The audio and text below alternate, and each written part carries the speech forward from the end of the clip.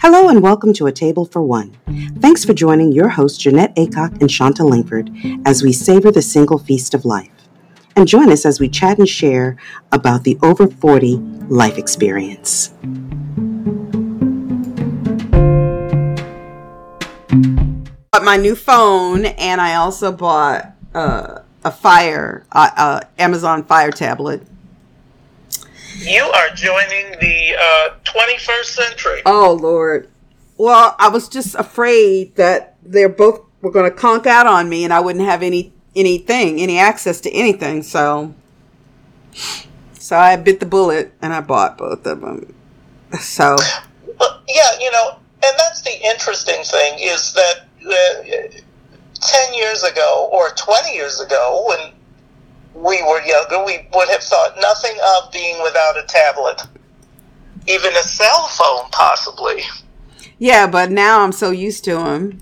And, And I mean, I didn't want anything fancy-dancy. I just got, an iPhone 7. Whatever. I need to hear people on the other end. I don't care. I don't need all that. I don't need all that razzmatazz. I don't. Like you have a soup can on one, and you have a string, and you have a. That's all I care about. I don't. Yes, the Zen form of life. I know. I was like, my coworker, my 25-year-old, he's like, "Oh, you get with the new camera." I'm like, dude, I could care. First of all, I don't take selfies. Okay. I stopped doing selfies about 60 pounds ago. All right. So I don't do selfies. So I don't care about a camera really. All I care, like I said, I want to get my calls and I want to be able to watch YouTube, and that's it. I'm a simple girl. My hope is that you are going to be able to get you to feel more positive and that you will be doing more things that are, shall we say, self-evident or self-actualizing.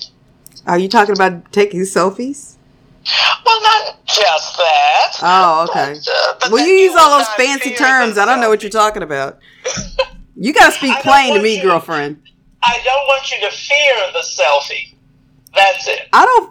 It's not that I feel the selfie will fear me, because once I open up that portal, honey, you'll be getting photos. Not that there's anything wrong with that. I'm at the deli. I'm at the bus stop. No. Yes. So I think you're safe right now. Yes. Well, I want you to represent our age range, so that's all right. I am. Yeah. All right. Well, listen. I'm just happy that I did what I didn't want to do, and I, got the new phone and the new tablet. It was very funny because the other day, me and my coworker were walking to get lunch, and I was like, "Oh, I have to stop at the bank," and he's like, "Why don't you go into the 21st century, right?" And so I'm walking with him, and then we run into an coworker who's his age too, 25, and they were like, "Hey, where you guys going?" And I go, "Oh, I'm going to the bank." And so my coworker goes, "Yeah, if she would just step into the 21st century." And so then he goes, "Well, where are you guys going?" They go, "To the bank." There you go. And I said, "I have always told you, run your mouth, and you're going to insult someone more than me, okay?" Mm-hmm. Well, and the other thing about that is, having been old enough to have lived through Watergate, it's nice to have a paper trail, and you don't always get that with electronic goings-on. Yeah, goings-on. I know, but it was just funny to me that these two 25-year-olds, and he was just like, "Oh." I said, "See? Why don't you tell them to step into the 21st century?" Hey, that's right. And so then when we left the bank, we were both cracking up. I said, "I told you were going to insult somebody eventually." Yes. By insulting me, I knew you would insult somebody eventually through insulting me. So there you go. I said, "Listen, I I like going to the bank and depositing. I don't see what the problem is. That's right. You also have a visual of who it is that took your money or check. Well, I mean, I use that machine, but what he does is he takes his, I guess that code, and he photographs his check. I guess, I don't know. Oh, isn't that nice? I know. Special. Isn't that very millennial of him? I don't care. I do what I do, okay? That's right. I do what I do. And it only took 2 seconds. I mean, it's not like, I had to take a horse-drawn carriage and then I gotta, he's making it seem like, I was like, exactly. Whatever. It's all good. It's all good. So I think that this probably, let's just keep going. Because I think this is going to be fine. And I can cut this part out when me saying, let's keep going, that whole thing. So tonight I thought we would talk about, I told you that I saw that book, and it was an interesting title, and it kind of like made me go, there's this woman who, she actually does relationship advice on YouTube. Mm-hmm. And I ran into her YouTube channel and I was just kind of like, perusing it, and I was curious. And then I saw that she had written a couple of books. So I actually got a sample of one and I wanted to read it to you and get your thoughts about it, because I thought it was quite interesting. Given, all right. Well, especially how we're single, and just given our generation and what we were taught in terms of dating and what you should ask for, or having your list, right? I just thought this was kind of interesting. So she starts it off with,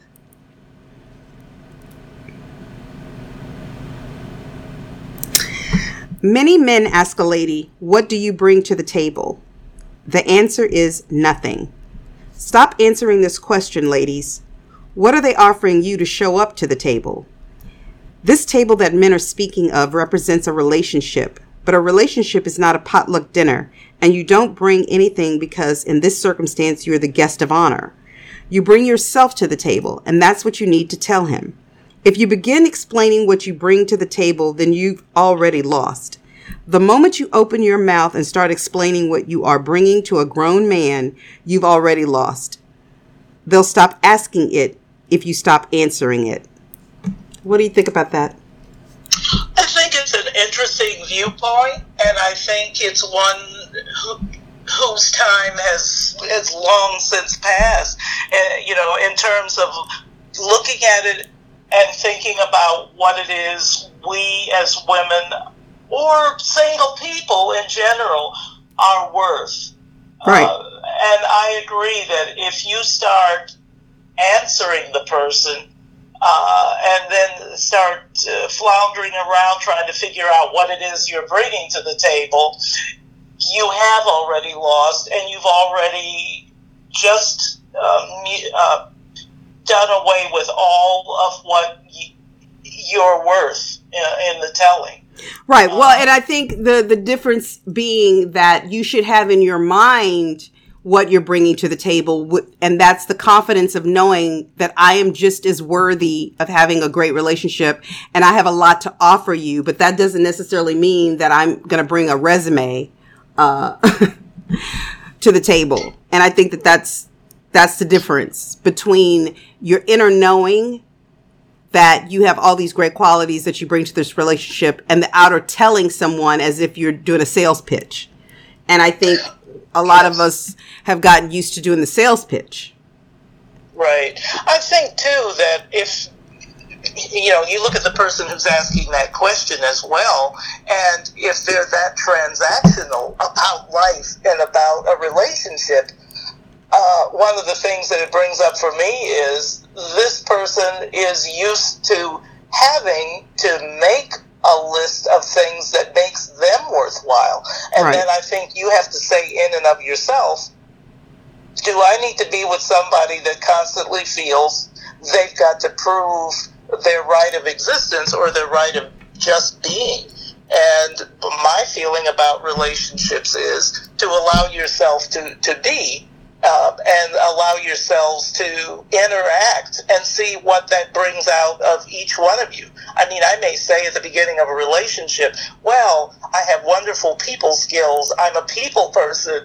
I just love to talk. I'm a brilliant conversationalist. But if none of that shows, if none of that's manifest, you know, it's kind of like false advertising, and I think it puts you under a pressure. The minute you start saying these are my qualities, right, you're justifying yourself, and you're also painting yourself into a corner. Now, I'm not saying that you should just accept people and you should know nothing about them at all, but I think if you're at the stage where what are you bringing to the table? Either you haven't been looking at the person or listening to the person you're with, or you're too early in the process and you need to just let that person be for at least an evening and figure out if you want to spend any time with them.